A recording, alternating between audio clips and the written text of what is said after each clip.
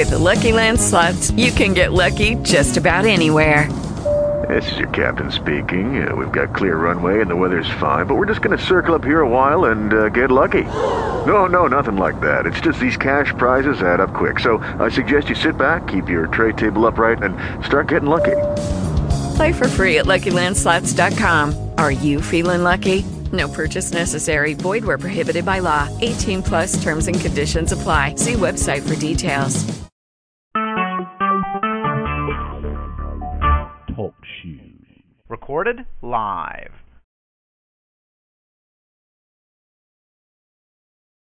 The wait is finally over. Baseball season is here at last, and the excitement continues all season long at DraftKings.com, the official daily fantasy partner of Major League Baseball. Daily fantasy means no season-long commitments, just instant cash, instant gratification. Why wait until the end of the season to claim victory when you can win huge cash every day? At DraftKings, it's like a brand new season every time you play. Just select 2 pitchers and 8 position players, stay under the salary cap, and you could be on your way to an enormous payday. Last year, Peter from Colorado won $1 million at DraftKings in one day, just playing fantasy baseball. Hundreds of thousands of fantasy sports fans just like you have already cashed in at DraftKings. Now it's your turn. Hurry to DraftKings.com now and enter promo code SPREAKER to play for free. You can win part of $300 million in prizes being awarded this season. Use promo code SPREAKER for free entry now at DraftKings.com. DraftKings.com. That's DraftKings.com.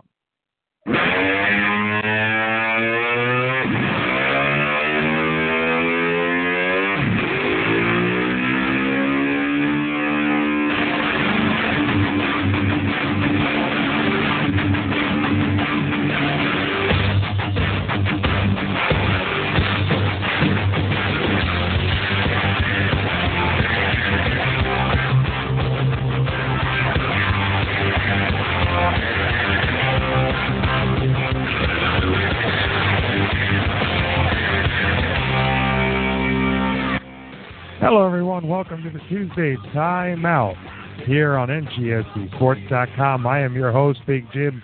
It is Tuesday, April 14th. We are one day away from the greatest playoffs in all of sports. I don't care what anybody says. It is not a debate. It is not an argument. If you think otherwise, guess what?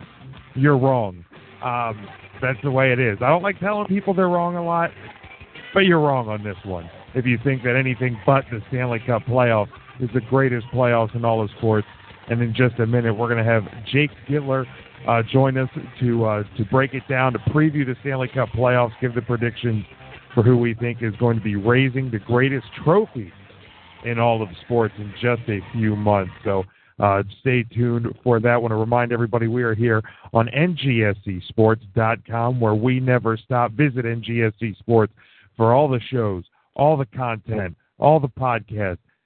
Visit it, bookmark it, visit it every day, listen to the shows every day, folks. We have plenty of stuff going on here. Also, you can podcast it at Spreaker and iHeartRadio by searching NGSC. You can also subscribe to this show directly on iTunes by searching Big Jim Sports. If you want to call in and talk to us during the show, 724-444-7444. The call ID 135138 is the number. You can always follow me on Twitter at Big Jim Sports. And you can like our Facebook page at facebook.com/Big Jim Sports. And I want to bring in now our guest for the first hour to be talking about the Stanley Cup playoffs. He is a New York Rangers contributor for the Hockey Writers, a communications assistant for the Adirondack Flames of the American Hockey League. Previously, he worked with the Blue Shirt Buds on BlueShirtsUnited.com as the ultimate Rangers fan. Jake Gittler, welcome into the show, buddy. How are you? Oh, I'm doing well, Jim. How are you? I am doing good, man. I know I had you on once before a long time ago. We talked about this ultimate Ranger fan thing, but for anybody that didn't hear the story, what is that all about? It was one of the wildest experiences of my life. It all began really, it was a silly idea in my dorm room. I went to the University of Vermont, graduated last spring, but in 2012, the Rangers advertised this Ultimate Fan Contest, and I thought it would be funny to climb a mountain not far from Burlington, Vermont, in the middle of winter with a Stanley Cup that I had made with some of my friends from high school. And I climbed up the mountain and made a video kind of describing why I thought I was the ultimate Rangers fan. And really long story short, thanks to the support of family and friends all across the world, really, I somehow won this contest. And I not only won free season tickets for what turned out to be the lockout-shortened season, but I got the opportunity to work on this web series, essentially, this fan-based web series for BlueShirtsUnited.com for the Rangers. And I had the privilege to kind of travel around with the team through their playoff run in 2012 when they went to the conference finals against the Devils and ultimately lost. I had I went to games, in Boston and Montreal and Ottawa, New Jersey, Washington, Philadelphia. I've had, and it's just been this. It was like a 3-year-long or 2.5 years of just the most incredible fan experience a fan could ever hope for. And I met, I know Mike Polano. We got to work together and just have such a blast, essentially messing with fans, both from the opposing teams, both on the road and at home at Madison Square Garden. And it was I struggle to find the words still, even a couple of years later, struggle to find the words to describe that entire experience. But I came away from it wanting to be around sports, and so here I am, just trying to find a real career in the hockey industry.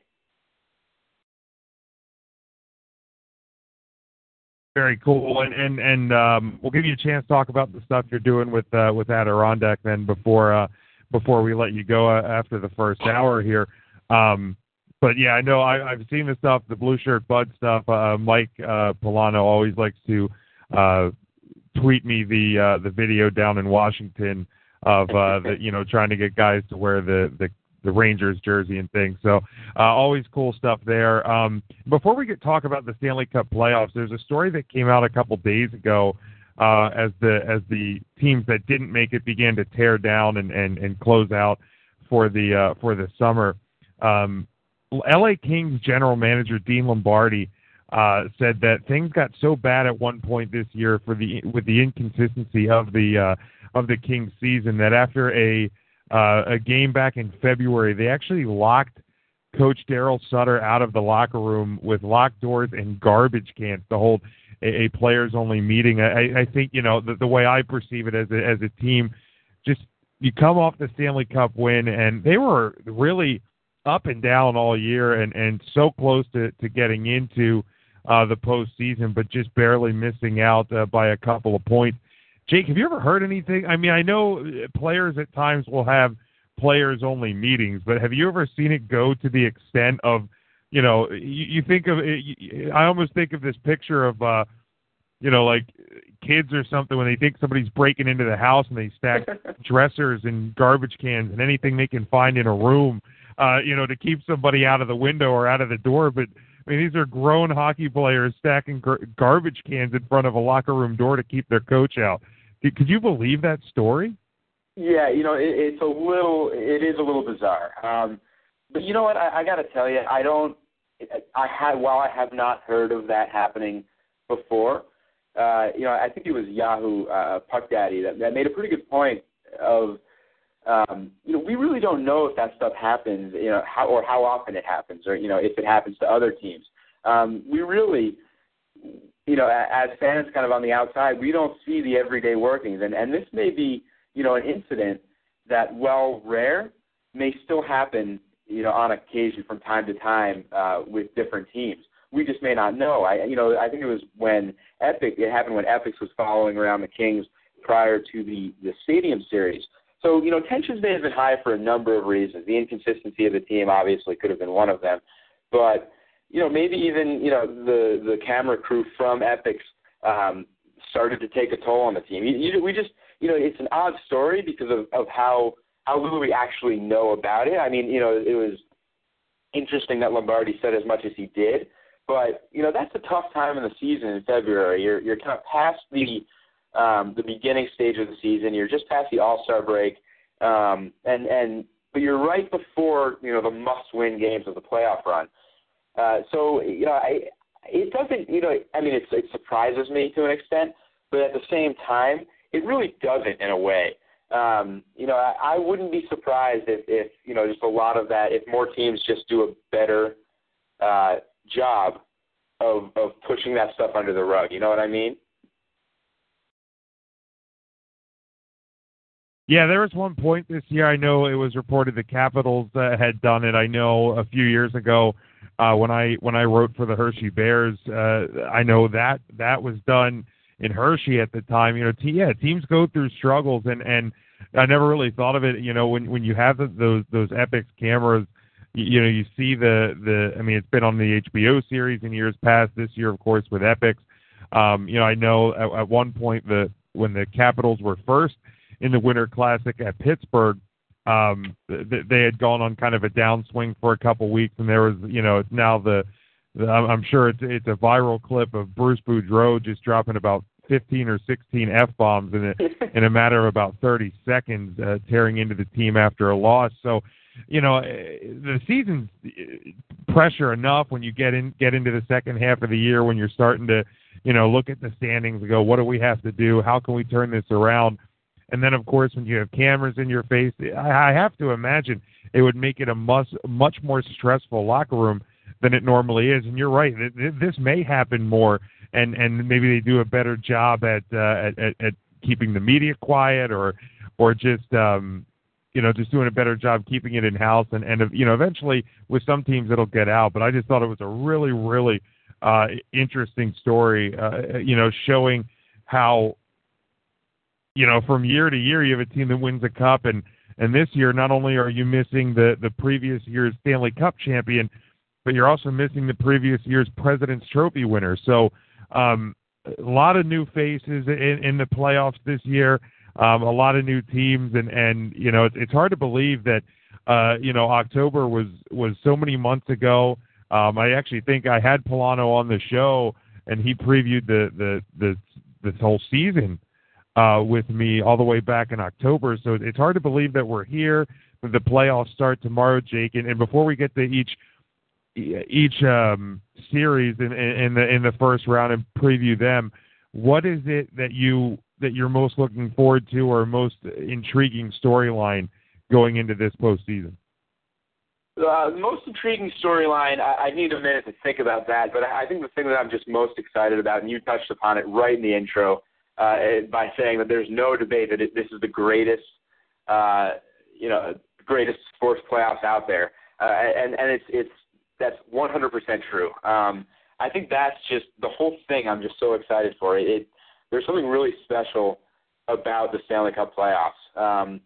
It's different from every other sport in that I don't think you can get enough of it. I think every game from game one of round one through game 7 of the Stanley Cup final somehow reaches unbelievable intensity. And I don't know how it happens every year, but it's just incredible. A game will end, like tomorrow when the games get going. There's going to be the first game, Ottawa-Montreal, at 7 o'clock. And you guys, the Capitals and the Islanders, are going to play at 7 as well. And then at 8:30, the next game is going to start, Nashville and Chicago. And that game is going to reach the intensity that both the first games, Ottawa and Montreal and Washington and the Islanders, it's going to reach that intensity. And every game, it's unbelievable. And I year after year, I'm just baffled and pleasantly surprised at just how incredible it really is. I can't think of another better way to put it. But I think that's just, I get,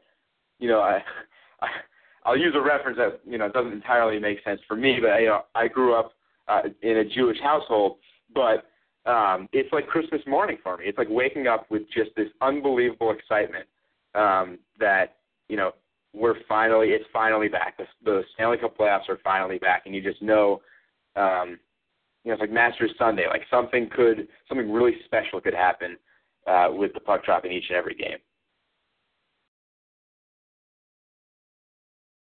Yeah, it's, I think back every year. The first couple nights I start off so strong, and no matter how late the first set of games go, I'm up watching.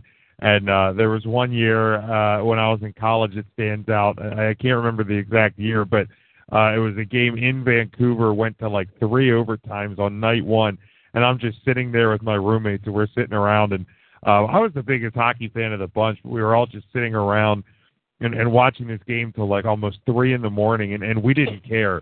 Because, and especially when you get into those overtimes, you're just hanging on every shot. Every time the puck comes across that blue line, you're just hanging on every single moment. It's an unbelievable playoffs, 2 months. It just grips you in. I don't see how anybody can think that any sport matches it, because it doesn't even come close. But let's start in the Western Conference. We're going to start way out west. Canucks and Flames. Looking at this series, the Canucks, the 2 seed in the Pacific Division. Vancouver coming in at the 2 seed. Calgary at the 3 seed. Regular season, they went 2-2. One of the losses for the Flames came in overtime. As I look at this matchup, and you have 2 teams that were relatively close in points, 101, 97 points. Separate each other, head-to-head matchups. They were very, very close. Calgary, a team that far exceeded expectations this year, and I think Vancouver did a little bit too. Preseason, a lot of people talking about Calgary was going to be this team that was going to be probably the number 1 draft pick. They were going to be the worst team in the league, and Bob Hartley and company have turned this team around. That Calgary's always an exciting atmosphere when the playoffs roll around. Vancouver, the Canadian hockey fans are so passionate. This is a series that I'm looking at that I'm really looking forward to, just because you have 2 passionate fan bases, 2 teams that are definitely on the upswing, Jake. And as I look at it, I don't think it's going to go a full 7 games, even though they were so closely matched in the regular season. I actually have the Flames kind of pulling a little bit of an upset here, winning in about 6 games. Okay, yeah, I also have the Flames. I think it will actually go 7 games, but I have the Flames also emerging with the series win, and I think this is going to be a terrific series. I think Calgary, that arena, that building is going to be bananas. It's going to be bouncing. It's going to be really fun to watch because this Flames team is, the cool thing about working here in Adirondack, we've had a lot of our guys go up to Calgary and kind of, play and get to know the system that Bob Hartley and the system that they run up there. And it's a really exciting, fast-paced game that they play. And it's just, it's been really fun to see, like you said, they've kind of exceeded expectations. But, what Captain Mark Giordano had been doing earlier in the season before he, unfortunately, was sidelined with an injury, it was just spectacular. I think if he had stayed healthy, he really could have made a serious run for the Norris Trophy. I think he, 37 assists. It was terrific. 48 points over those 61 games. He took command. But the guy I think you really need to give a ton of credit to is Jiri Hudler. He set career highs in goals and points this season. He turned in a 76-point season and really took the reins. When Giordano went down, Hudler was the man who stood up and said, "Let's go, boys." He took that leadership role, and it was good on him for that, because this team, they're young, they're exciting, and they're fast. And you know what? Jonas Hiller can steal a game or 2 here and there, because he's also a really, really strong goalie. And I think when you match him up against the Canucks, I think it's pretty even. Both teams are playing pretty well going into the playoffs. The Sedin twins had really a very, very good season, each exceeding 70 points. But I think, across the board, as you look down the Flames lineup, they're just deeper than Vancouver is.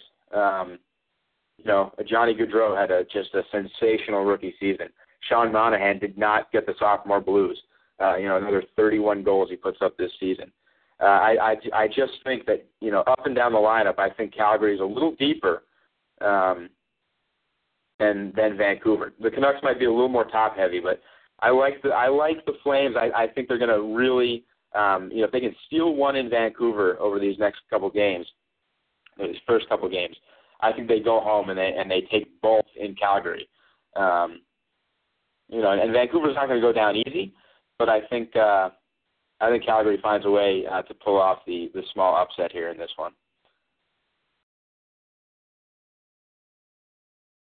Yeah, Bob Hartley is a hell of a coach, and to me, if I had a vote, would probably be my vote for the Jack Adams Award. He actually was a Calder Cup winning coach in Hershey when he was with the Avalanche, and the Bears were affiliated with the Avalanche.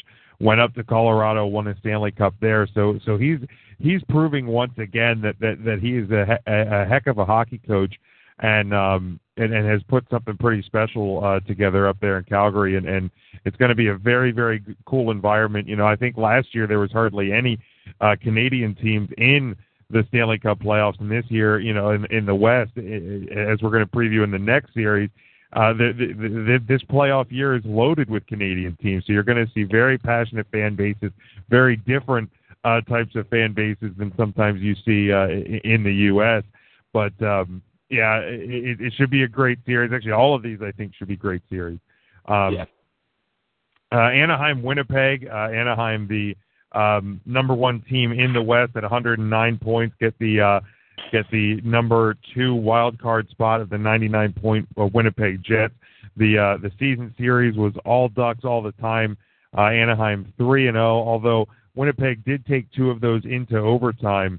And really looking at this series on paper, it's hard to think and to see that Winnipeg would even stand a chance. But as I look at it, Bruce Boudreau, former coach of the Washington Capitals and my Hershey Bears, but he's almost become, wherever he goes, they almost get what I like to call San Jose Shark syndrome, where they get into the playoffs and they forget what the hell they're doing.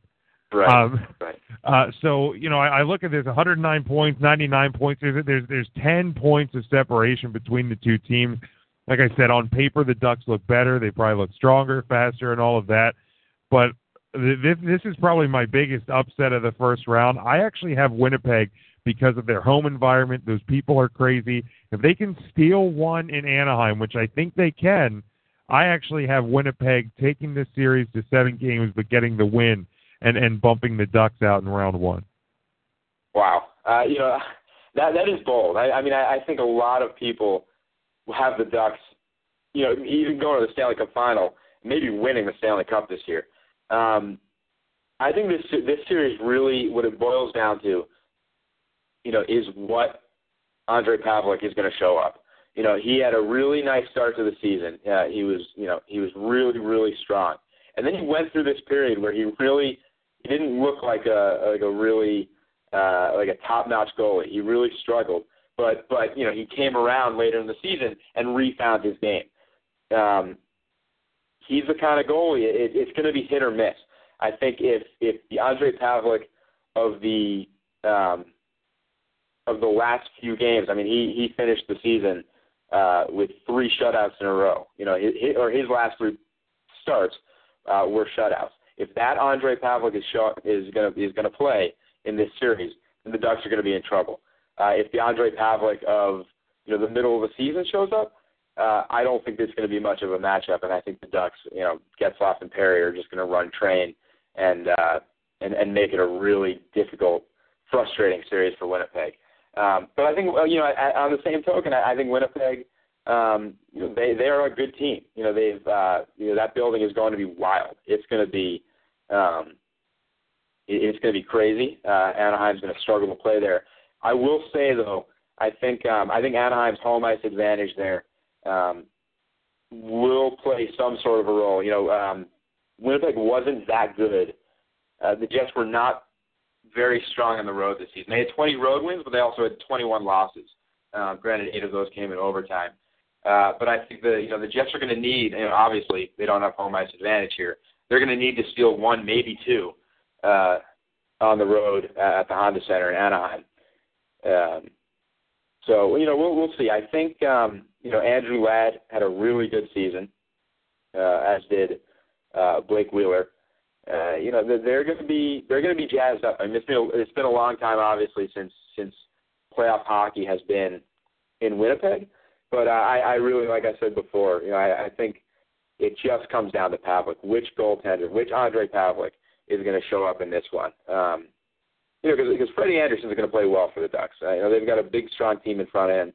That's not such a concern as far as I see it for Anaheim. But for the Jets, it's Pavlik. It just depends which one shows up. So we'll see. I think I have Anaheim winning in 6, but I like the bold prediction though, Jim. I think that would be quite the upset. Yeah, it's one of these things. I was looking at it, and for me, this was the hardest one to pick in the first round because something about it, and I said, even a month and a half, 2 months ago when I kept looking at the standings, I said just let Winnipeg get in, and they did, and they got in 4 points ahead of Los Angeles, and just something about it says something special. I think one of the key matchups in this series would be the power play. Something that was so strong for Bruce Boudreau when he was with Washington was not strong at all this year for Anaheim.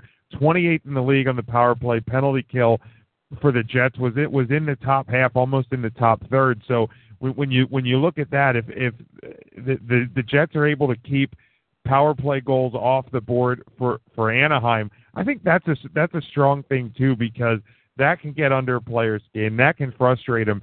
And I agree with you though that the goalie play for Winnipeg is downright critical.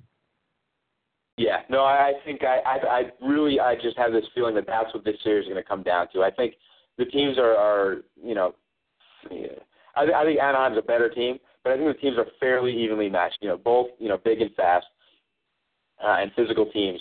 But I think it certainly could come down special teams. But the playoffs are weird in the sense that there's much more I guess depending on the officiating crew that you get. But in general, they're going to let the guys play. These games mean far more than the regular season, obviously, and there are going to be less small penalties called. So Winnipeg's penalty kill, the Ducks' lackluster power play. It certainly could make a difference, but I really think it's just going to boil down to Pavlik. I think you get late season Pavlik, it's going to cause problems for the Ducks. If you get January, February Pavlik, when he wasn't even starting, I don't know how great this matchup will be, but it certainly has the potential. It's all there. Yeah, very good. Moving now to the Central Division, you have the number 2 Nashville Predators and the number 3 Chicago Blackhawks, 104 points to 102 respectively. So very, very tight race that division was. Nashville coming into the regular season against Chicago 1-1-2, and Blackhawks obviously 3-1 in that matchup. Blackhawks obviously a very strong team, a team that if I think back. And I was looking for my notes. This was bothering me. I kind of revamped my desk setup where I have where I do my shows at, and somehow in the shuffle I lost my notes from back in October. But I'm pretty sure I had the Blackhawks over the Rangers as my preseason pick. I completely changed courses now as we get down and see the teams as they are now. But looking at the Blackhawks, they kind of limped through the last part of the year, 4-6 in their last 10. Nashville all 4-4-2 in their last 10. The Blackhawks losing 4 straight though. But then again, you were also missing Patrick Kane. They were kind of banged up. Patrick Kane is going to be playing in Game 1. He is back. He is healthy. I think that is going to be a huge boost for the Chicago team, who absolutely has more experience right now. I know Peter Laviolette, as the coach this year, has done a tremendous job turning the Nashville Predators around, revamping the entire system there, completely different style than what Nashville was playing under Barry Trotz. But I look at this series and I see Chicago winning in 6. I think it's going to be a tough series, a well-fought series. But I think the experience of the Blackhawks, especially with the return of Patrick Kane, is going to be just a little bit too much for a Nashville team that's young, quick, very, very good, very talented, but just doesn't have that experience yet. Yeah, well, so I'm going to agree that Chicago's going to take this series. I'm going to say they're going to take it in 7.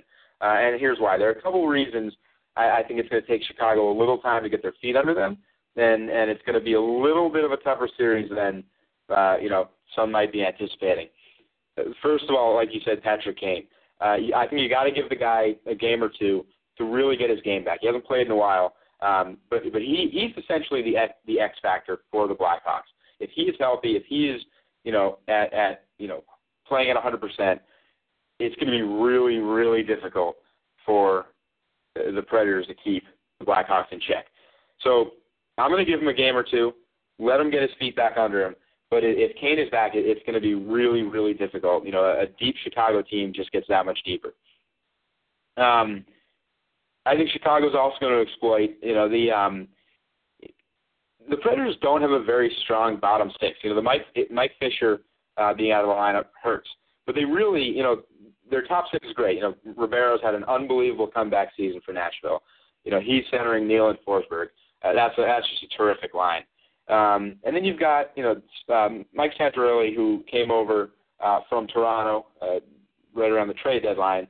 You got Smith and Wilson. But then you go to the bottom 6, and it just doesn't it doesn't strike me as a really frightening bottom 2 lines. You got Matt Cullen, who had 7 goals this season. Paul Gaustad, who at one time or another was putting up some decent numbers. He had 4 goals this season. He's centering the 4th line. I think the Blackhawks absolutely win that battle hands down, and I think that's going to trouble Nashville, especially come a 7-game series. The thing that's going to help Nashville is they're really good at home. They had the 2nd-best home record this season, with 28 wins, and they do have home ice advantage. So that could certainly come into play. Granted, I would imagine Blackhawks fans are going to make a nice trip down to Nashville and make it not feel like such a tough road game for Chicago. But that could certainly work in Nashville's favor. But then again, with the postseason, you always have to go back to goaltending, and especially with a matchup in Crawford and Rinne. Rinne, to me, is the Nashville X factor. The guy is just tremendous. He had a really standout season. 41 wins, 218 goals against. The guy's a real deal, and he, like a number of other goalies, who have made the postseason this year, could absolutely swing a series. I would not be surprised to see him steal 1, maybe 2 games. I still think Chicago's going to win in 7. I think Chicago is they're too good. They're too experienced. They're too good and too experienced for, like you said, a really young, fairly inexperienced Nashville team. But I think Rinne is going to make it hard on Chicago. I think this could be a really, really good series, and the series that people may forget about until Game 7 rolls around. And I think it's going to be a fun one. I'm looking forward to this series. Very good. Final first-round series in the West. The team that actually tied Anaheim for the most points in the West, the St. Louis Blues, had 109 points, but lost the tiebreaker with Anaheim, taking on the other wild card team, the Minnesota Wild, coming in at 100 points. In the regular season, these teams went 2-2. Minnesota, one of those losses coming in overtime. A fairly evenly matched series. I think Minnesota, and I was talking to my dad over the weekend, who's a St. Louis Blues fan, always has been, and he, they played them. I think it was just this weekend, and they're a team that is very, very scary. I think Minnesota is. I think that they match up strongly against St. Louis. You look at the team ranks throughout the year. The Blues had a great power play, fourth in the league, but the best penalty kill in the league for Minnesota. Now, Minnesota's power play was kind of weak. A penalty kill for the Blues is fairly strong, so it'll be interesting to see there. Both goalies very strong. Both teams, can roll lines. This is a matchup that it is evenly matched. But I feel like the Blues just have some sort of an edge. They were a team last year that I really thought it was their year. I thought it was their time. Things seemed to be coming together. But then in the last week, 2 weeks before the playoffs, they really got banged up. They're coming in a little bit healthier this year. I think their goaltending play actually has been a lot better. It's hard to believe that you get rid of Ryan Miller and your goaltending gets that much better. But I don't think he ever meshed in that locker room. You have two younger goaltenders that work tremendously together. So no matter who is in net for the Blues is going to be a great option. I actually have the Blues winning this series fairly easily. I actually have it only going 5 games. Okay, yeah, I agree. I'm going to agree with you. Blues, I say Blues in 6, but I think Minnesota's an interesting team, and the way Devan Dubnyk kind of burst onto the scene in Minnesota was great. It was a great story, but I can't. I just feel like he's not going to last through this series.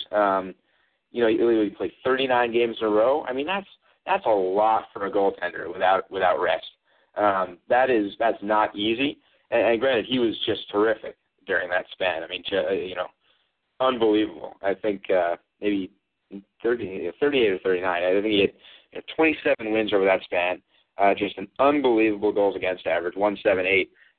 5 shutouts. But he has never played in the postseason. He's untested. And granted, he could come in and just shock the world and then steal the series.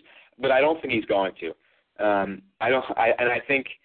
think this deep St. Louis team is going to overpower Minnesota. I think Minnesota is going to hang in it a little bit, and they'll take 2 games. But I think Tarasenko is going to have a huge series. I think Paul Stastny, he's key. He's key. I think he's that Stastny, Oshie, Schwartz line is going to be huge for St. Louis. And they just have 3 really deep lines. I mean, you have David Backes with 26 goals playing on the third line. That's incredibly deep, and that's going to wear on Minnesota, I think, over time. And their defense as well. I think you can't discount Suter and Scandella. Minnesota's a good team, but I think St. Louis, I think they have an aspect of the San Jose Shark syndrome of years past, in the sense that I don't think they're going to win the Stanley Cup or even make it out of the West. I think they're going to win this series, and at least get to the second round, something they've struggled with. I think the goaltending issue is interesting. Jake Allen is young and has never played in the playoffs. Brian Elliott's been decent in his performances in the postseason, but not great. I don't know, though, if you really want that kind of, I don't know if you want to call it a goalie controversy, that might not be the right word, but I don't know if you want that uncertainty in net heading into the playoffs, though. That's the one thing about St. Louis that, I guess it's nice to have 2 goaltenders who can win, but I'd like to see a goaltender named and then stick with that. I don't know if that uncertainty is going to really go well here moving into the postseason. But nonetheless, I think the Blues take this series in 6. They are a good team. They have a lethal power play, and then 3 really deep lines. Yeah, very good. Little bit of crystal ball before we move over to the Eastern Conference. Looking ahead, who is your Western Conference champion? I actually have the Blues coming out. I think they're going to beat the Hawks. I think the Flames beat the Jets in the second round, and then I have the Blues going over the Flames in the Western Conference Finals. Okay, I have Chicago coming out of the West. I think like I said, it might take them a little time to get their feet under them, especially, with Patrick Kane coming back. But I think there's not a team in the West that's got more experience than them in the postseason. I think if Kane is producing at his normal level, and you know what, if Patrick Sharp, who by a lot of accounts had an off year, and he really did, he only had 16 goals. If Patrick Sharp, the UVM catamount, can really find his game here in the playoffs, they're going to be so dangerous, and I don't see a team that's going to beat them. I think the Kings could have been that team. The Kings are a team that they're built to win a cup. They're once they get in, they can really make that run. The Kings aren't there this year. I don't think St. Louis is going to knock off Chicago. I'd love to see the Flames go on a run. I don't think the Flames are going to beat Chicago in a 7-game series. If it came down to it, I think Chicago is the class of the West, and I think they're going to prove it.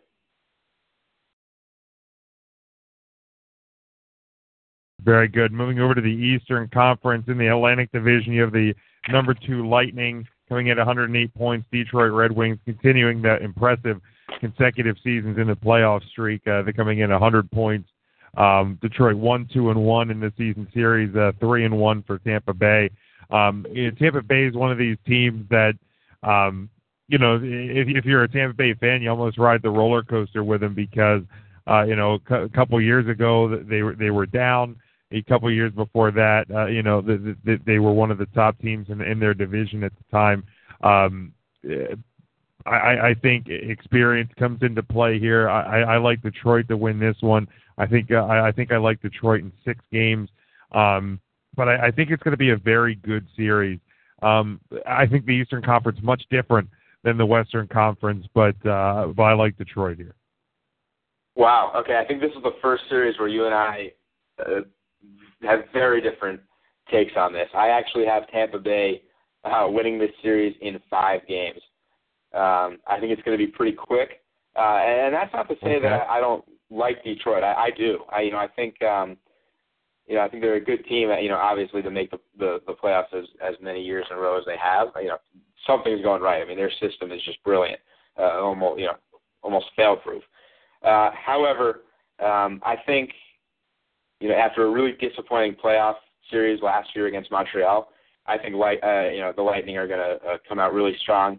Ben Bishop is healthy. Granted, he's playoff untested, but you go across the way, and Peter Mrazek is getting the start for Detroit, who is also playoff untested. And I think when you wipe the slate clean and you say, okay, we're even as far as goaltending is concerned, you look at the Tampa Bay offense, and it's just, especially these top 2 lines, it's just lights out. You have Steven Stamkos, 43 goals this season. Unbelievable. Ryan Callahan, former Ranger captain, goes to Tampa Bay, has an unbelievable season, 24 goals, 54 points. Then Chad Killorn on the left side, 38 points. I think that, that's a lethal top line. And you just go down. Go right down the middle, Stamkos, Johnson, Filppula, and Brian Boyle. Brian Boyle puts up 15 goals this season on the 4th line. I think they're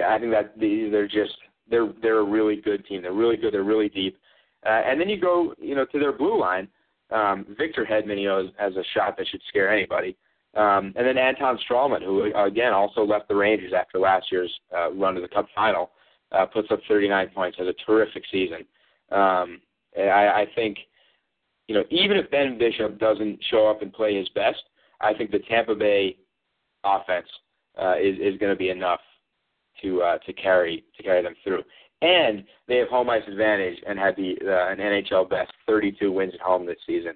I think the Lightning win. I think they take this pretty easily. They're going to win the first 2 at home. They're going to go and steal 1 in Detroit, and then they're going to win at home in Game 5. I don't know. This is just my gut. I'm going with my gut. I get the sense that Mrazek. I don't know. I don't think he'll. I don't think he's going to play very well in those first 2 games in Tampa Bay, and I think the Lightning, like I said, in 5. All right, very good. Montreal coming in at 110 points, second in the East, first in the Atlantic, taking on the Ottawa Senators, who had just an incredible run to get into the postseason. Montreal actually coming in 1-3 versus Ottawa this year. Of course, Ottawa 3-1 head-to-head. I mean, what an unbelievable run the Ottawa Senators have had to get to this spot, to get into the playoffs. And give that team and that organization the utmost credit for what they did down the stretch to get in. That being said, to me, it's been very reminiscent of I think it was the 2007-2008 Washington Capitals, who at the All-Star break were second to last in the NHL in points and went on an unreal run, clinched the Southeast Division at the time, which was by all accounts the worst division in the National Hockey League at the time under the old format. The Caps got in.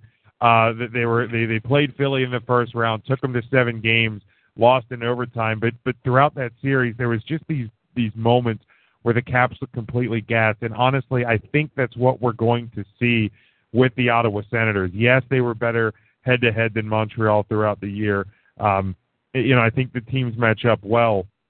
I actually have this going 7 games, but I think you're going to see kind of what you saw in, like I said, in that Cap series those years ago, where they had such. I mean, basically they've been playing playoff hockey for a couple months already, and when you're playing at that level where it's almost a must-win every night, it wears you out. It's gonna make you tired. Guys are going to be playing hurt. Guys are going to be playing sick. Guys are going to be playing exhausted. And I think it's going to catch up to them. I mean, an amazing run, but I think Montreal wins in 7. Yeah, well, so right when we started this, got the show underway this evening, you asked me what I thought the best, most intriguing storyline was, and it has to be Andrew Hammond. I mean, and the Senators team as a whole. I mean, you're right. It's been just an absolutely incredible run. When they lost to Toronto in the shootout, right near the end of the regular season, I thought that was it. I thought they were done. I did not think. I thought missing that second point was going to kind of finish them off, but it didn't. This is a team. This to me was doomsday if the Rangers were to run into the Senators in the first round, and I think it could be for Montreal too. I don't necessarily think it will, but it certainly could be. The two things that you never want to face heading into the playoffs is a hot goaltender and a team with momentum. And this Ottawa team has both of those things. Personally, I think this gap in play is the worst thing Ottawa could have run into. If they could have finished the regular season on Saturday and started at 12:30 the next day, in a Sunday matinee to in Montreal, I think they should have done that. I think I still think they're gonna play well. I think they've got. I mean, Mark Stone's had an unbelievable rookie season. May pull in and be the dark horse to win the Calder Trophy. But I think you're right. I think this team is going to be really exhausted. And when you face up Andrew Hammond, who was just phenomenal in that 20 wins and 23 starts, it just doesn't get much better than that. When you match him up against a playoff-tested goaltender in Carey Price, I would still, as good as Hammond has been, I'm still going to go with Carey Price.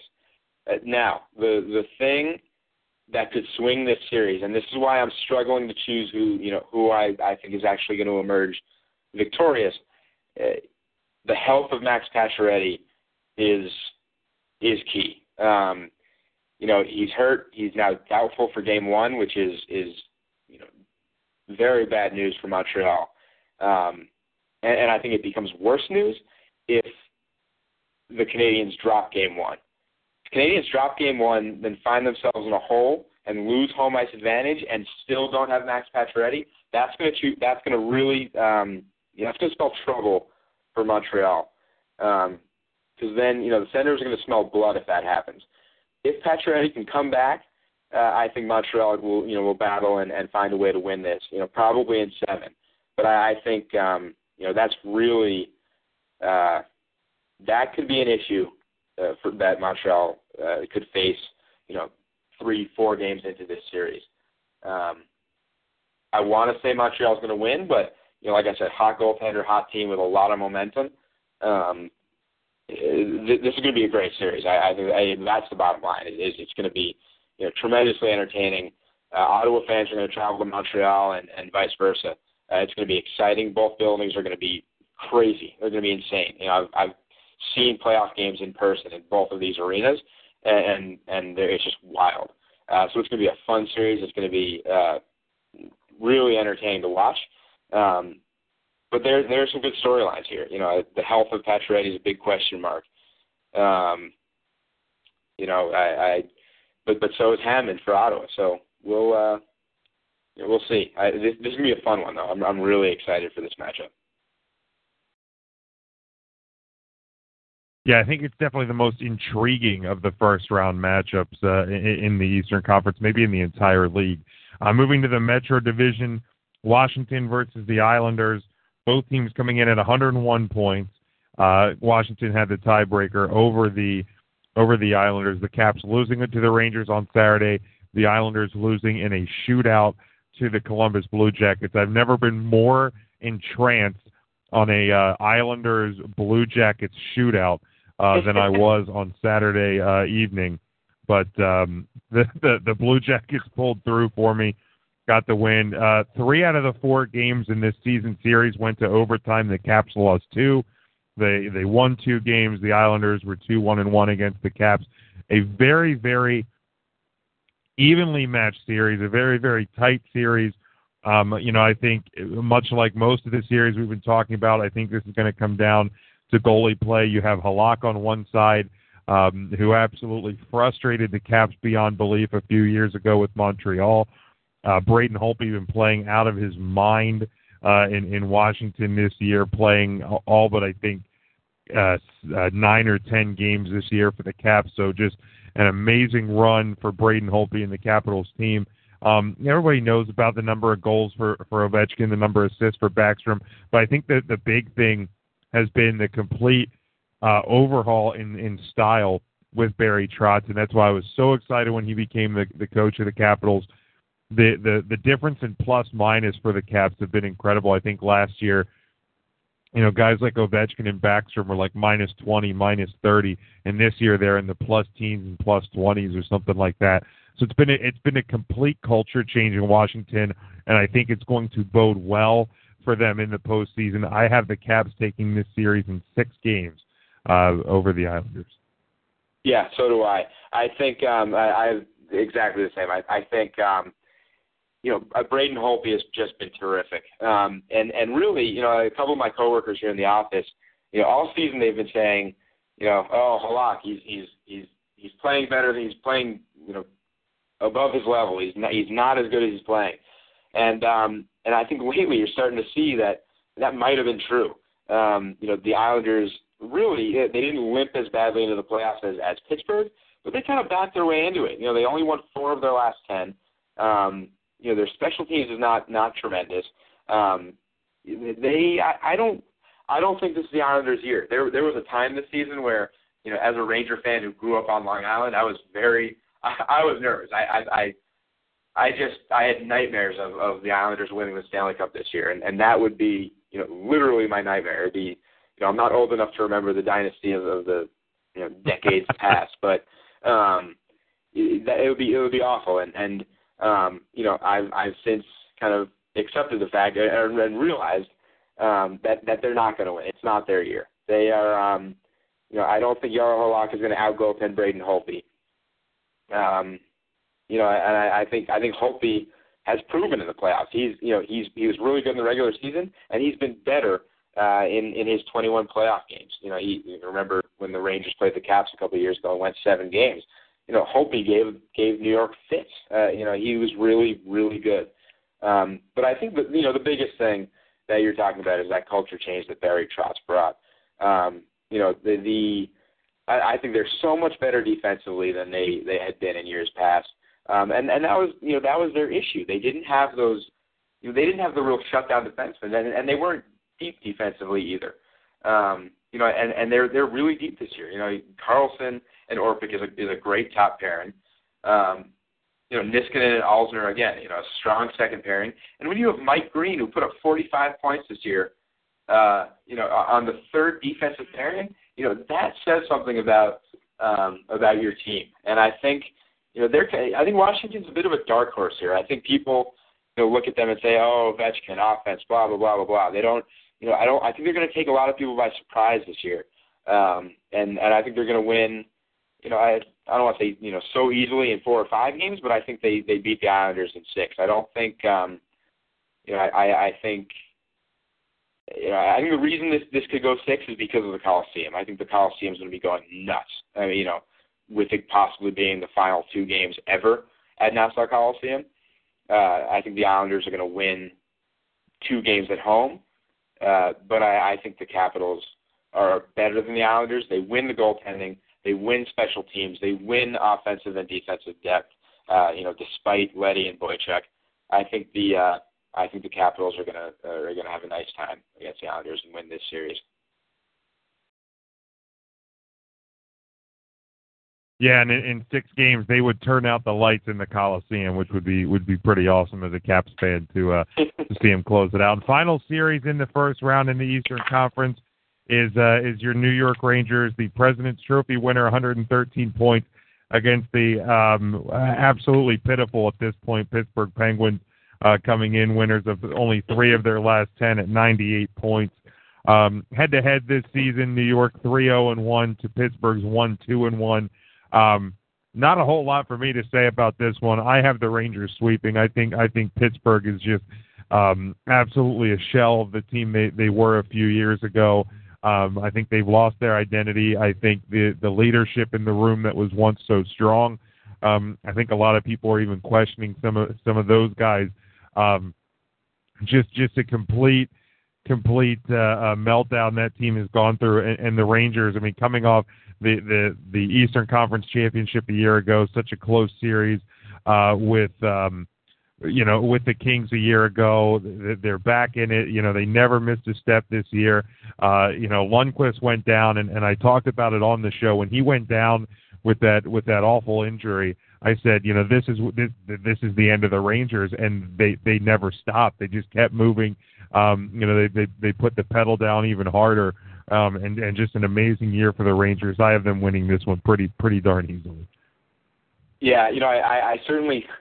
So this is where I struggle. I try and be professional and unbiased when I talk about the Rangers in the playoffs. And so the superstitious fan in me is not going to say they're going to sweep. I'm going to try and be humble and say they're going to win it in 6, because I do think this is almost, it's not an unfair matchup, but it's the Rangers are pretty heavily favored, and I think the Rangers are still going to win in 6, just because they're the better team. I mean, that's what it boils down to. I could run down a list of things that are that the Penguins face, these issues. Daniel Winnick is not a top line winger, and he's playing alongside Crosby and Hornqvist. You've got their final defense pairing in Harrington and Dumoulin. That's not an NHL pairing. I'm sorry, it's just not. They've got 24 NHL games experience combined. That's going to force huge minutes on Paul Martin and Ben Lovejoy. And you have, Oli Mata is hurt, Letang, Christian Ehrhoff. Ehrhoff might return, but it's going to be too little too late for the Penguins, I think. You've got, the Rangers have 3, you could argue, their fourth line isn't, I don't think it's as good as it was last year, but they've got 3 really, really strong lines, Nash, Brassard, and Zuccarello. Nash obviously scoring 42 goals this year. Brassard setting a career high in points with 60. Stepan, who missed a portion of the season in the early going, just below a point a game with 55 finishing the season, and Kreider hitting the 20-goal plateau. And then, Kevin Hayes on the third line with Hagelin and St. Louis. St. Louis had a bit of an off year, but still scored 21 goals. Hayes had 45 points in what was just a terrific second half of his rookie season. And then you look at them defensively. And when you look at the Penguins 6 compared to the Rangers 6, even with Kevin Kline, presumably missing Game 1 or the early part of this series, the Rangers are still far and away the superior team here. McDonough and Girardi, Yandel, Hunwick, and Stahl and Boyle. The Penguins 6, it does not match up, and I think the Rangers they're going to exploit every weakness that Pittsburgh has. I think Crosby and Malkin are still they're gonna show up. I think the lessened expectations are gonna be nice for them. I think they're gonna play hard and they're gonna steal a couple games from the Rangers.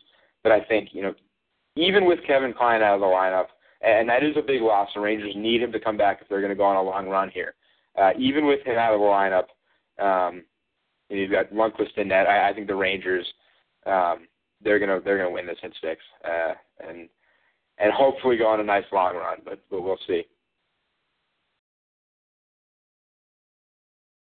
Very good. Let's look in the crystal ball here. I have the Canadiens over the Red Wings, 6 games. The Capitals over the Rangers in 7. Call me a homer all you want. I'm gonna go with my Capitals here. I have the Caps beating the Canadiens in 6, winning the East, but then falling to the Blues in the Stanley Cup Finals in 6 games. I have the Blues as your Stanley Cup champions this year. Hopefully, making my prediction from last year finally come true, as I struggled to get it right a year ago. I think the Blues come in this year as the number 1 team. Right. Wow. No, I haven't gone as far as to finish out my bracket because there's some series that I really just don't know. But if I were to guess right now, I think Montreal escapes Ottawa, and I think they will face Tampa Bay. They beat Tampa Bay last year in 4 games. I think, again, they're going to beat them in 7 this time, though. Rangers Caps, I wrote something for the Hockey Writers a few weeks ago that a first-round matchup against the Capitals would be really dangerous for the Rangers, and the same would stand true for the second round.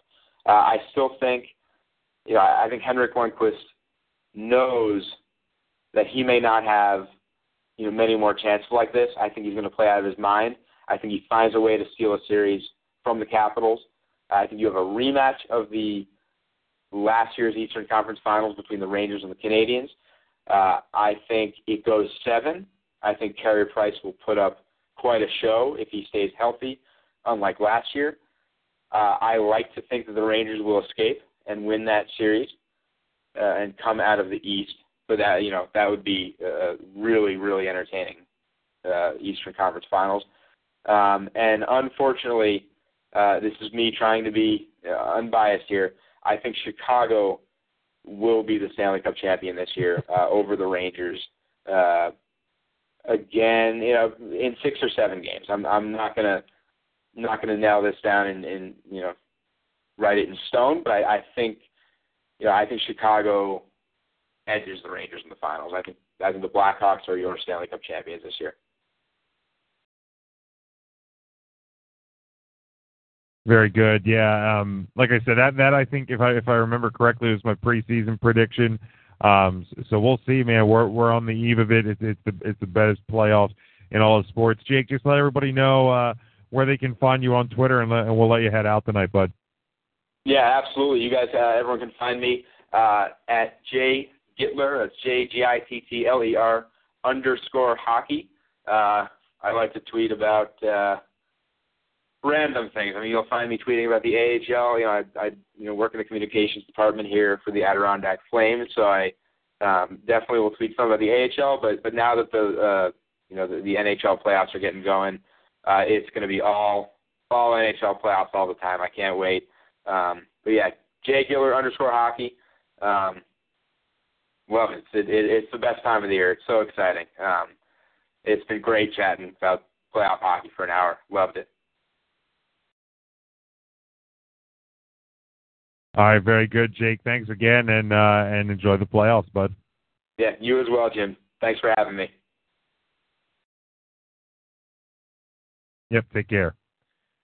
So again, thanks for Jake. Today on Twitter and on Facebook, facebook.com/BigJimSports, Twitter @BigJimSports, I asked a series of 2 poll questions. The first one was, who do you think will win the Stanley Cup?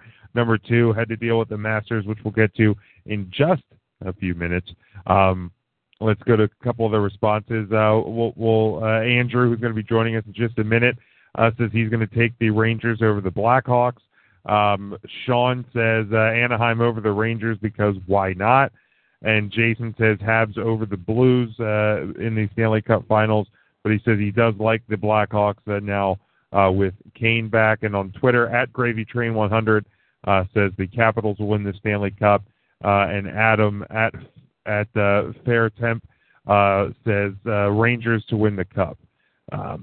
He said he would love to see a Canadian team lift the Cup, but does not see it happening this year.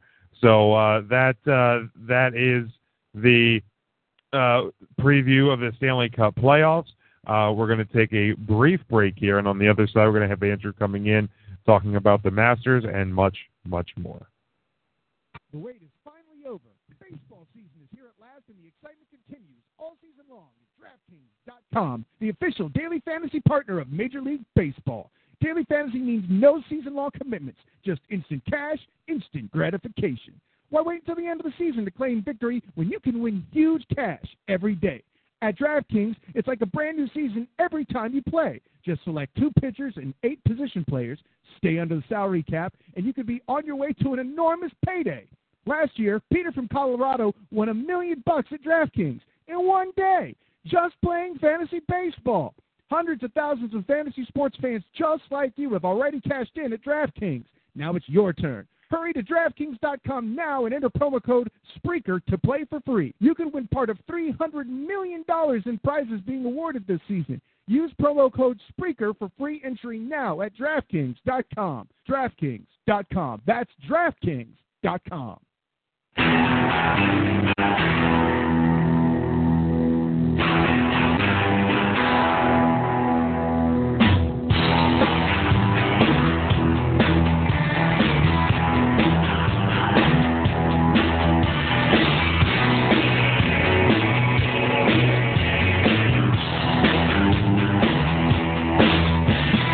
Come on, go with me, babe. Come on, go with me, girl. Baby, let's go to the cabin down the road.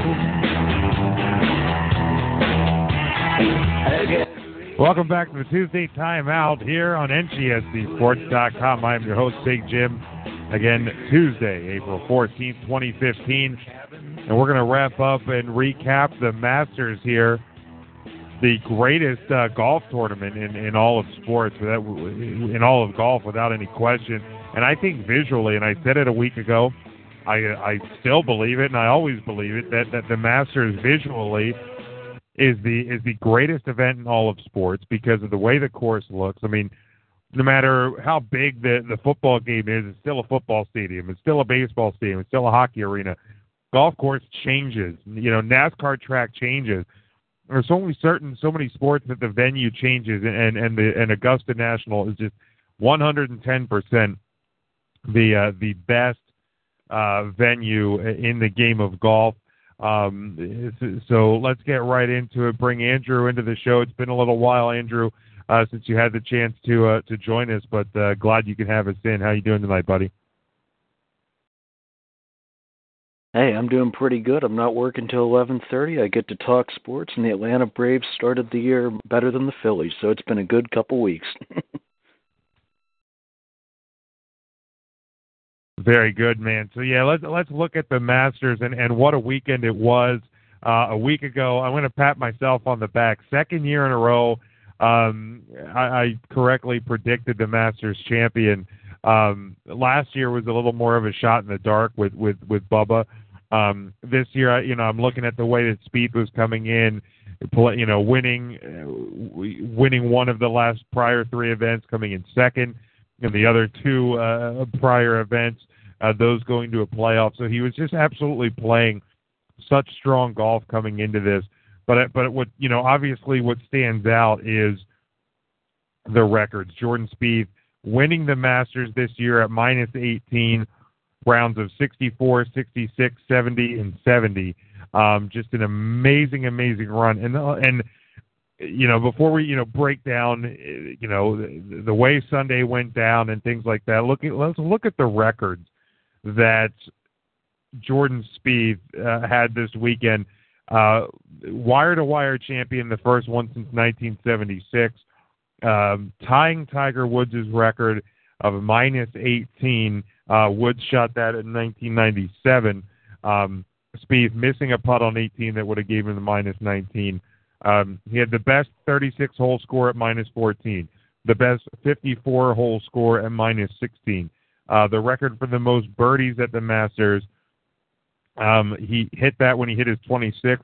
He went on to hit 2 more and finish with 28. He was the first player to ever reach -19 at the Masters. He now has 8 rounds of par or better at the Masters to start his career, which he holds alone. He has never shot a round worse than par in his year in his couple of years in the Masters. He is the second youngest to win a major behind Tiger Woods. 21 years, 8 months, 16 days. Tiger was 21 years, 3 months, 14 days. So, I mean, it's just an unbelievable weekend for Jordan Spieth. And what I think is even crazier about it is when you look at the top 10 from this past weekend. Justin Rose behind Jordan Spieth at -12. Phil Mickelson -11. Charlie Hoffman, Dustin Johnson, Charlie Hoffman at -10. Then you had Dustin Johnson, Rory McIlroy, Kevin Na, Kevin Streelman, Tiger Woods at -6. Paul Casey and Hideki Matsuyama at -5. At -10, -11, -12, most years probably win you the Masters. But in a year where just an unbelievable year, an unbelievable weekend for Jordan Spieth to finish -18. What a weekend it was, Andrew. It was an absolutely incredible weekend. Jordan Spieth looked like a golfer that was playing beyond his years, which is, that is kind of what you felt like with Tiger when he started playing. But I don't recall him hitting any real trouble spots. He just looked great the entire time from the beginning to the end, and he conducted himself like a true champion. He didn't, even at the end, I didn't think his emotions got crazy ahead of him, as he's trying to finish out the round, get back to the clubhouse. Like sometimes you see people just go absolutely crazy. All throughout the entire 4 days, I was really impressed by his composure throughout. I'm really excited to keep watching him for years to come.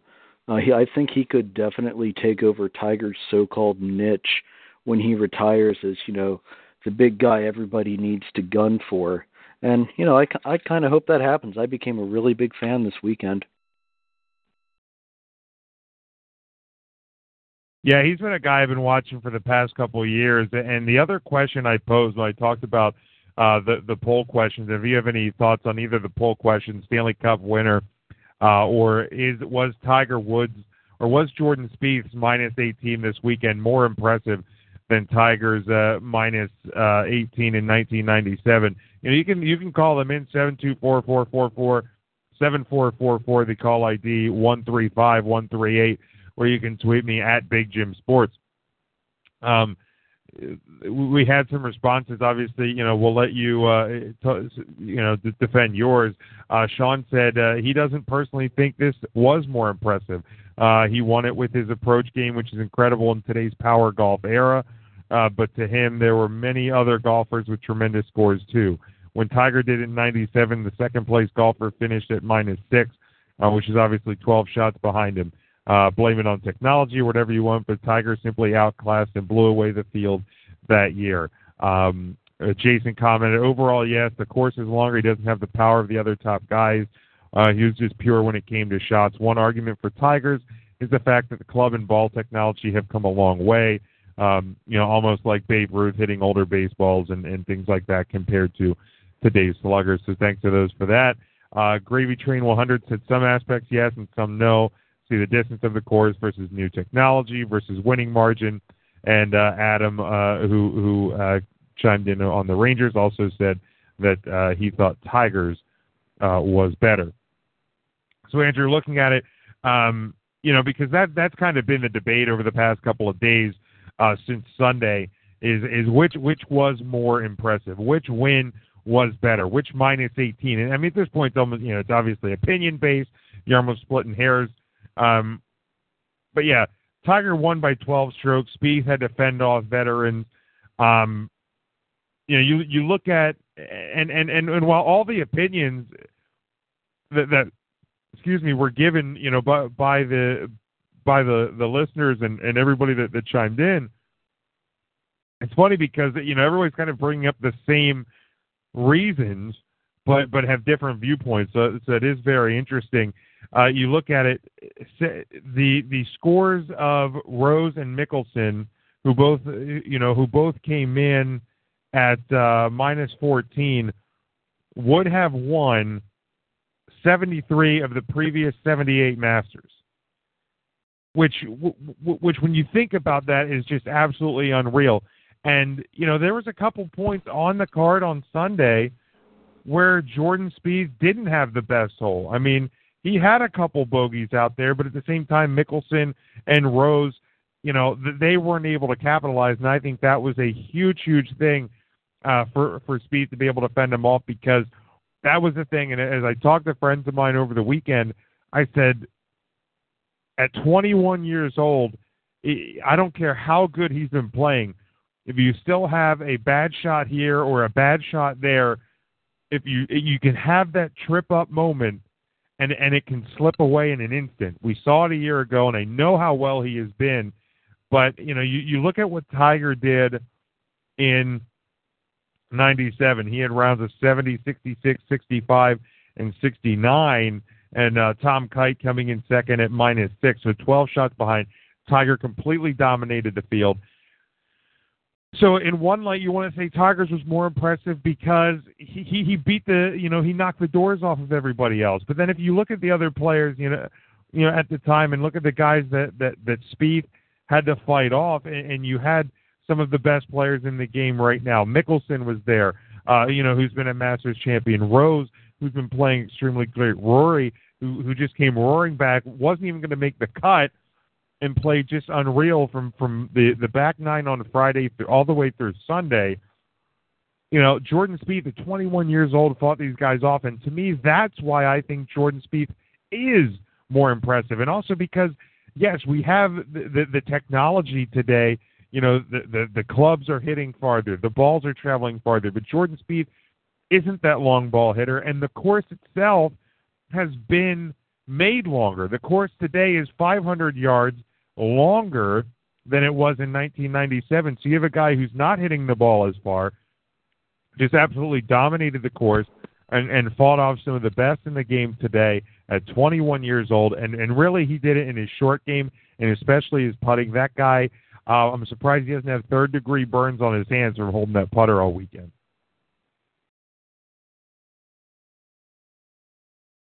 Well, I think it's a really hard thing to debate. I mean, it's kind of like comparing apples to oranges because the technology changes and the course change. Personally, I think the record is at the very least equal to Tiger.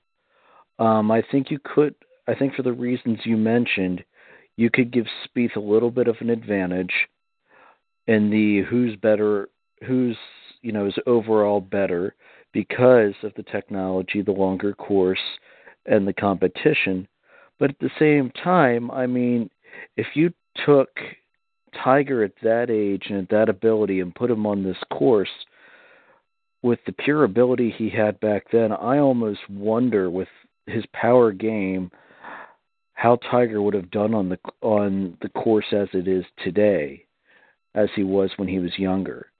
But really, I mean, the records, they're very much equal, slightly to Spieth, because of, like I said, because of the factors you mentioned. But, minus 18, still minus 18. And It doesn't matter what way you cut it. It's still better than you and I could ever do combined on any golf course in the country.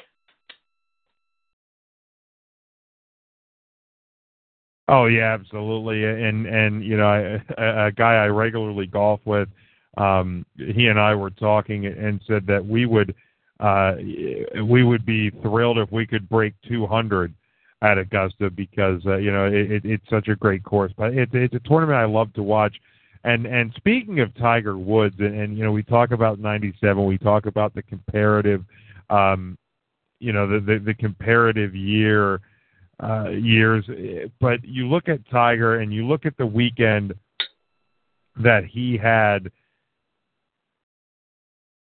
You know, round one he shot a 73, and the grumblings immediately came about. You know, he had taken 2.5 months off from his last tour appearance before coming into Augusta, which again it's a very difficult course, regardless of these guys who have won it multiple times, know how to play the course.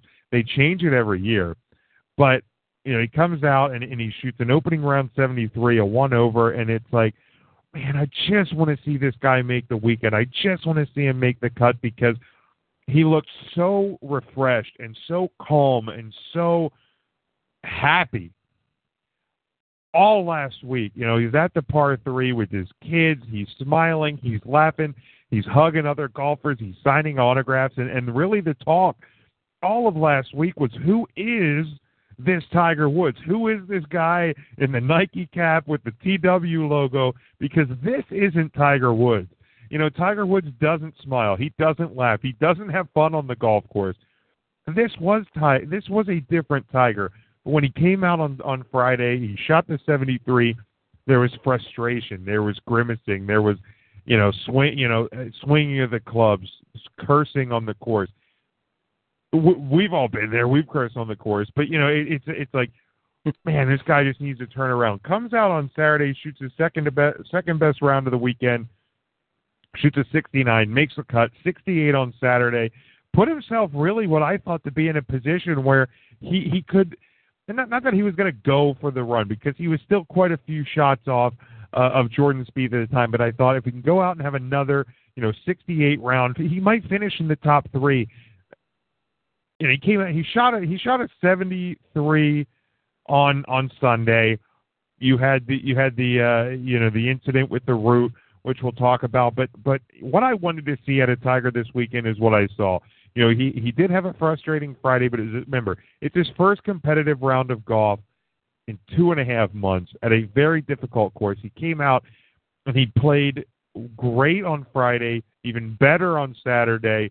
You know, he looked refreshed. He was smiling. He was hitting his irons extremely well. And honestly, if he could have putting hurt him this weekend. If he could have putt better this past weekend, especially Saturday and in the early part of Sunday, I think we're talking about Tiger in the same breath, maybe not as Spieth, but as Mickelson, as Rose, as McIlroy, those guys that were right up there near the top.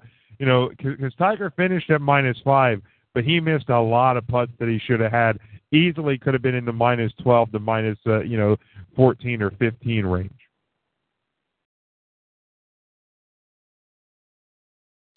Oh, absolutely. Tiger definitely left some shots out there. I will say this though, after hitting that root, and he admitted in interviews later that he essentially popped everything back into place afterwards. I give him a lot of credit for being able to gut that out and finish. I think I told you on Twitter, it was either Twitter or Facebook, if I had done that playing around a golf, I think I would have been back in the clubhouse with my hand in a cooler full of ice. And I don't even swing nearly as hard as Tiger does. And it was hidden in the straw. I mean, I give Tiger a lot of credit for coming back after such a layover between rounds and putting up the showing that he did. I mean, he's not, mid-20s Tiger, but at the same time, he's definitely not an old man that's getting ready to pack up his clubs and head to the Senior PGA Tour. He's still going to be a force this year. I think he could even fight for, even fight or compete for one of the other majors this year. I'll call it now. Oh, I think so too. If it's what we saw this weekend is Rusty Tiger. I can't wait till we see a guy that's kind of in his groove. He did say on Sunday, he's not sure when he's going to play again. No surprise to me there. Going to kind of go work on some things that didn't go well this past weekend. Let's talk about that incident with the root. There was a shot on Sunday on the front nine. I believe it was at either 8 or 9. Without a doubt, hit a tree root. And immediately, I grabbed for his hand. People keep bringing up, and this has kind of irritated me over the past couple of days because I feel like people want to make the story. Oh, because Tiger wasn't playing well. He's faked an injury, and then when he said that a bone or a joint popped out, he popped it back in. Everybody says it was his wrist. He never went for the wrist. I watched the replay multiple times. To me, he went in towards the finger. And we've played sports. We've seen athletes do it. I've seen pro wrestlers do it. I've seen football players, hockey players, what have you. If you can have kind of dislocate a finger and pop it back in. I've seen friends do it. And absolutely. When you hit a root like that, I know if I hit one, it's going to hurt me. I'm not swinging near as hard as these guys are swinging. And I have no doubts that he could have popped something out and popped it right back in right there, especially being right in the hand. Fighting through the pain, because that goes right up into your shoulders. The fact that he finished, I was really afraid. Seeing him walk up that fairway, leaning to the right side, I thought, man, just please finish. Don't let those people write the story. Instead, they're writing it anyway. And I think it's just haters hating it because that's, what people have come to do with Tiger Woods. And I get it, whatever. Have fun, write your story, but be honest about it. It wasn't the wrist, it was a hand. And for Tiger to fight through it, it's not the same Tiger you expected, because a Tiger a year ago, maybe he would have pulled out. And also, going to the injuries Tigers have had with the knees, with the back. A couple of years ago, I went to play a round, and my back seized up in the middle of the round. I could barely get a breath of air in. I finished the round, but my scores went completely off the chart. And these guys, like I said, are hitting much stronger, swinging much stronger, much harder than I will ever hope to. If you're having full-on back spasms, you're not going to be able to finish a round. It's ridiculous the degree to which people will Tiger hate. But I was excited to see him go out and do what he did. I think he could very, very well compete for any of the other majors this year if he plays for him, and I certainly think he will, because I think that he's feeling good enough right now that I think he could that he wants to compete for that record.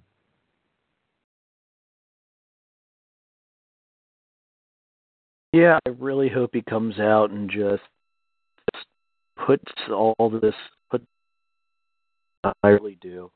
I can't see the Tiger come back and be able to put that some record, because I think he's got plenty of golf in him.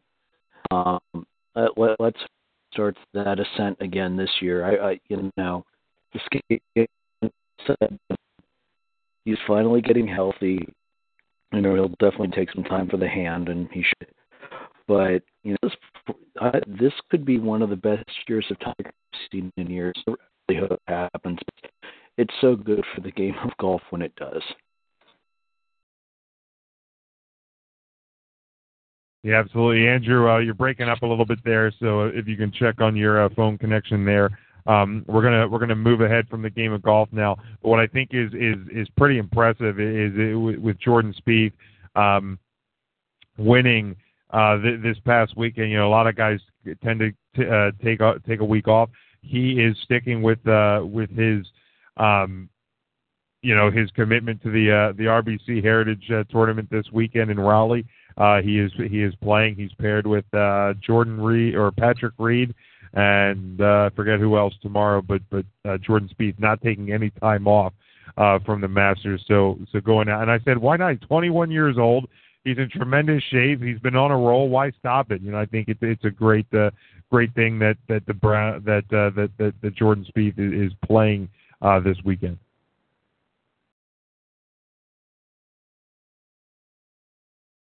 Yeah, it is. As you point out, it's not very often that you see players doing that.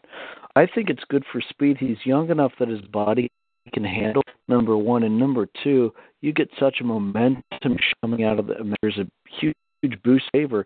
You run with that as far as you can. You get as points as you can FedEx Cup and as much as you can pocket. Go for it, kid.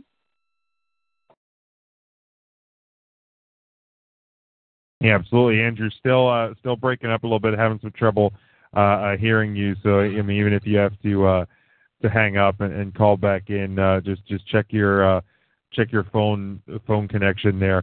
But moving on to college football, Urban Meyer and Ohio State have come to a new agreement on his contract, an extension, which will keep him at Ohio State through 2020, make him the highest paid coach in the Big Ten.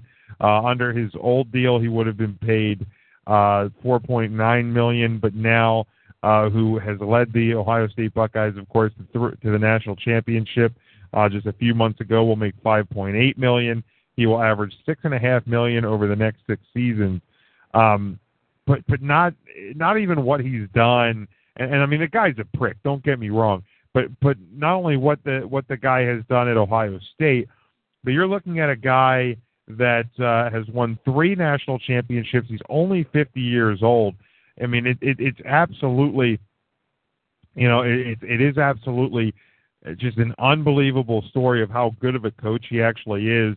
And the $6.5 million mark would put him number 2 in all of college football, reportedly under the $6.95 that Alabama's Nick Saban made last season.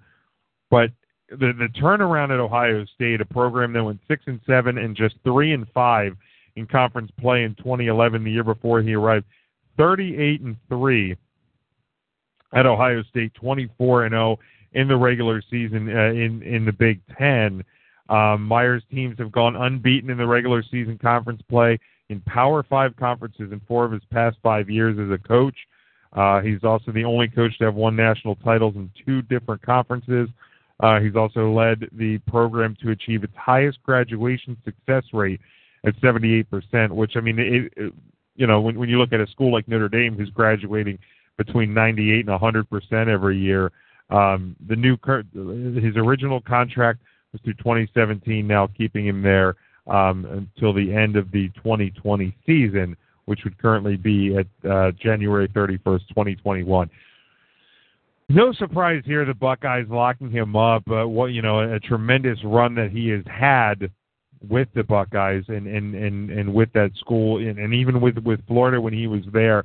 My question is, you saw what happened to his health at Florida. Does that happen here if Ohio State starts to slip? That's going to be the thing. I hope he doesn't. I hope I hope the man stays healthy. You never want to wish, any ill will on a person at all. But for the Big Ten, which is finally on the upswing, it would appear, and for the rest of college football, this has to be, when this story comes out, has to kind of be a crap type of a moment, because you're seeing a team that is so dominant, a team that is so dominant to get back their coach, get back their the guy that is making them what they are, and as good as they are, back for an even longer extended period of time. From a monetary standpoint, I mean, the guy should be making the most as a college football coach. He's absolutely, in my opinion, the best coach in college sports today. I think he's better than Nick Saban because he is doing he is doing at Ohio State, and at 50 years old, what it's taken Nick Saban, the length of his career to do. And Urban Meyer has done things that Nick Saban hasn't been able to do. So, that tells you right there just how good Urban Meyer is, just how good this Ohio State program is. You're in a situation where you have 3 quarterbacks that would start anywhere else. You're in a situation where you would have 3 quarterbacks would be starting. You're going to have a guy who won you a national championship, won you a Big Ten championship, and he may not even be your starter next year. So it's an amazing story for Urban Meyer. Like I said, I think the guy is a prick from a personal standpoint, but I think, Andrew, we have you back on the call. What are your thoughts on Urban Meyer's new contract with Ohio State? Well, as much as I hate to admit it, because I don't want Meyer any you do, he's earned the money. I mean, has any team in the history of sports lost 2 members of the most important position on the field for whatever sport you need, and then still been able to win the big? No, and I don't like Urban. I'm a Pete fan. I don't really much of anything about it with the state. Done to lose, I always have to have a little bit of here. Andrew, I don't mean to cut you off, man. Your phone connection is really, really bad. I'm really having trouble making out anything you're saying right now. It's pretty bad. I don't know if it's really a problem on your end. If you want to give it another go here, or if you're just having trouble, preventing you from finishing the show. But give it one more try, buddy. Is this coming through better? Yeah, a little bit right now. Okay. So, what you have with Ohio State is that what they did last year is historic. There's a sport where you can lose 2 players at the most important position on the field and win the thing. It's never happened. As much as I hate Urban Meyer and I hate Ohio State, Penn State, he's absolutely earned the money.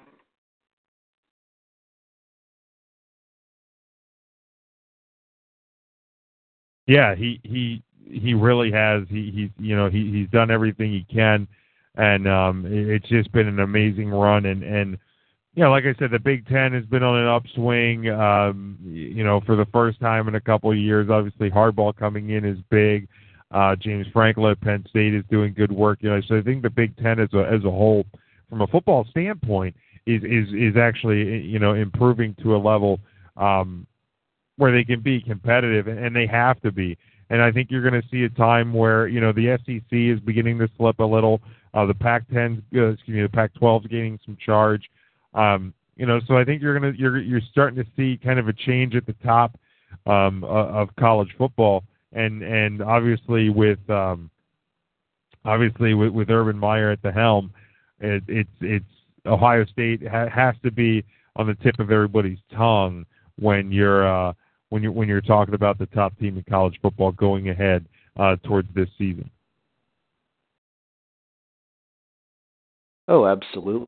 Their back depth is unparalleled and most important position on the field. I mean, this year, another man step up, and they've got this depth across the roster. I mean, like I said, I hate it, but right now they're absolutely my favorite to repeat.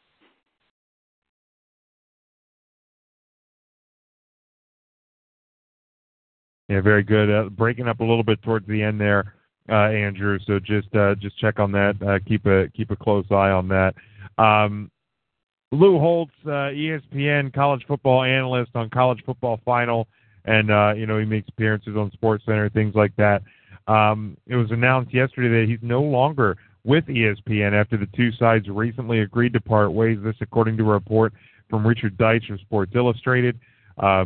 Holtz is reporting that Holtz leaving ESPN was quote, closer to a mutual agreement between the parties than Holtz getting forced out. So, I don't know if it was the end of a contract and they could come to an agreement or whatever. Holtz has been with ESPN as an analyst since 2004, most notably joining Mark May and Reese Davis on Saturday night's college football final. The 78-year-old former coach was, of course, known for his heavy support of Notre Dame, who he coached for 11 seasons. Back in May of 2014, Dan Murphy of Blue and Gold Illustrated reported that Holtz had planned to retire following this past season, which may not be the case. Holtz's agent, Sandy Montag, said, quote, Lou enjoyed his time and friendships made at ESPN and looks forward to other opportunities in college football. This, of course, means even larger sweeping changes with the college football final because Reese Davis is now taking over the lead host role of College Game Day, stepping in for the departing Chris Fowler. So now Lou Holtz obviously out of that program as well, leaving Mark May, who, if you look at those three guys, the only one that I would have gotten rid of would have been Mark May. The guy's a Pittsburgh toting windbag, but Mark May is left unknown at this point whether or not there's going to be a full sweeping change at college football final. I would imagine that it would if the show continues, and I imagine it would. It's a fun program to recap the day's action.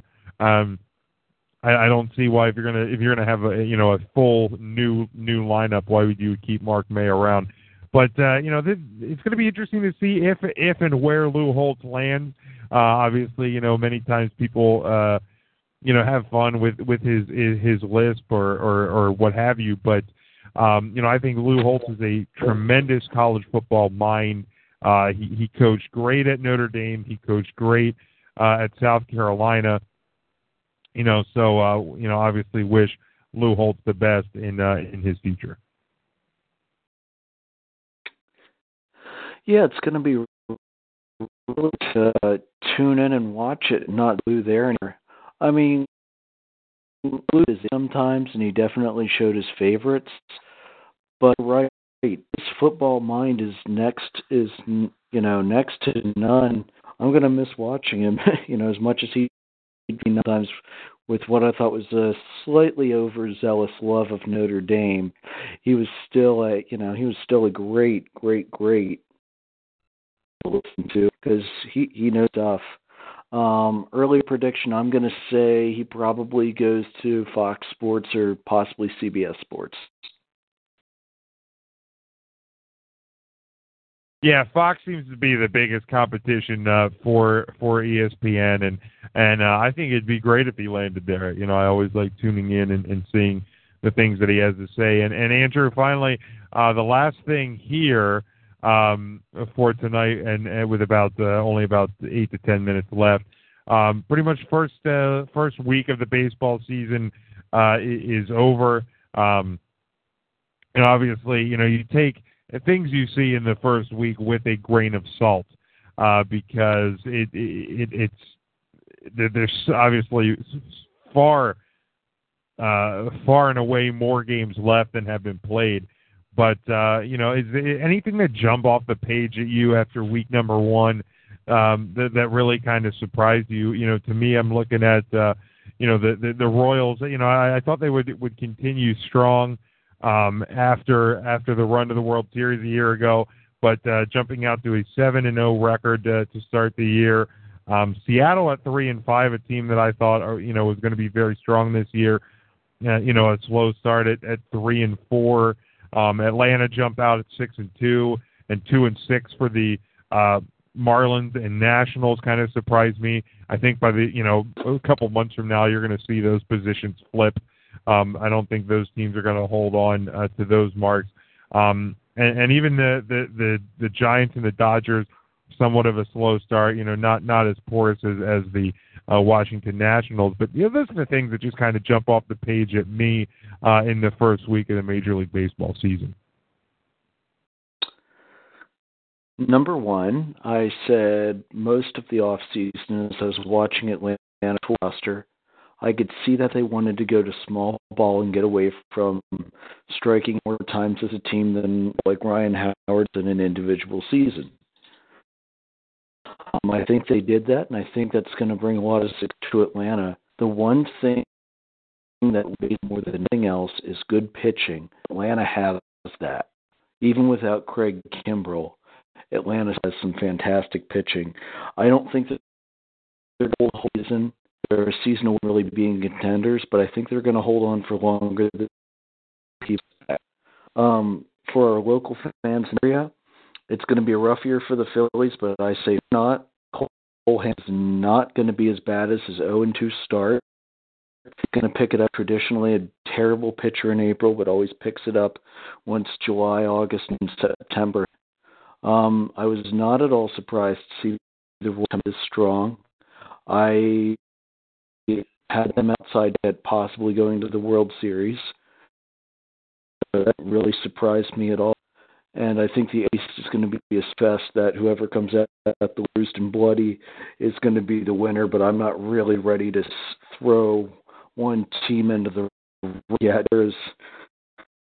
It's such a tiny litmus test for such a long season. I mean, 116 we don't really know a whole lot about it either, but the AL East is going to be an absolute slugfest.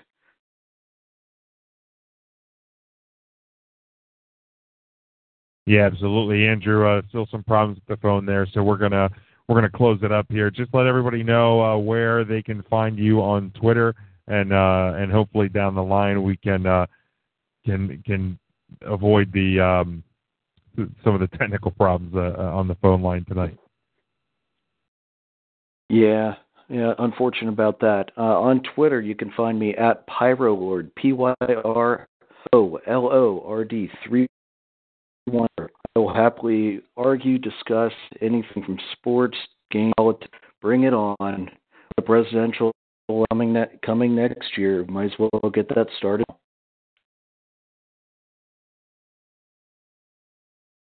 All right, very good, buddy. Have a good night and take care. All right. You too, Jim. Take it easy. All right, again, for the problems with the phone line there, we do apologize. It is one of the disadvantages to doing a live show is you got to deal with a little bit of technical problems. So thank you for sticking with us through that. We'll try and make sure it's better in the future. Again, thank you to Andrew for joining us in the second hour. Thank you to Jake Gittler for joining us to break down the Stanley Cup playoffs in hour one. I thank you for listening. You can always follow me on Twitter at Big Jim Sports, Facebook.com/Big Jim Sports. We are NGSCSports.com.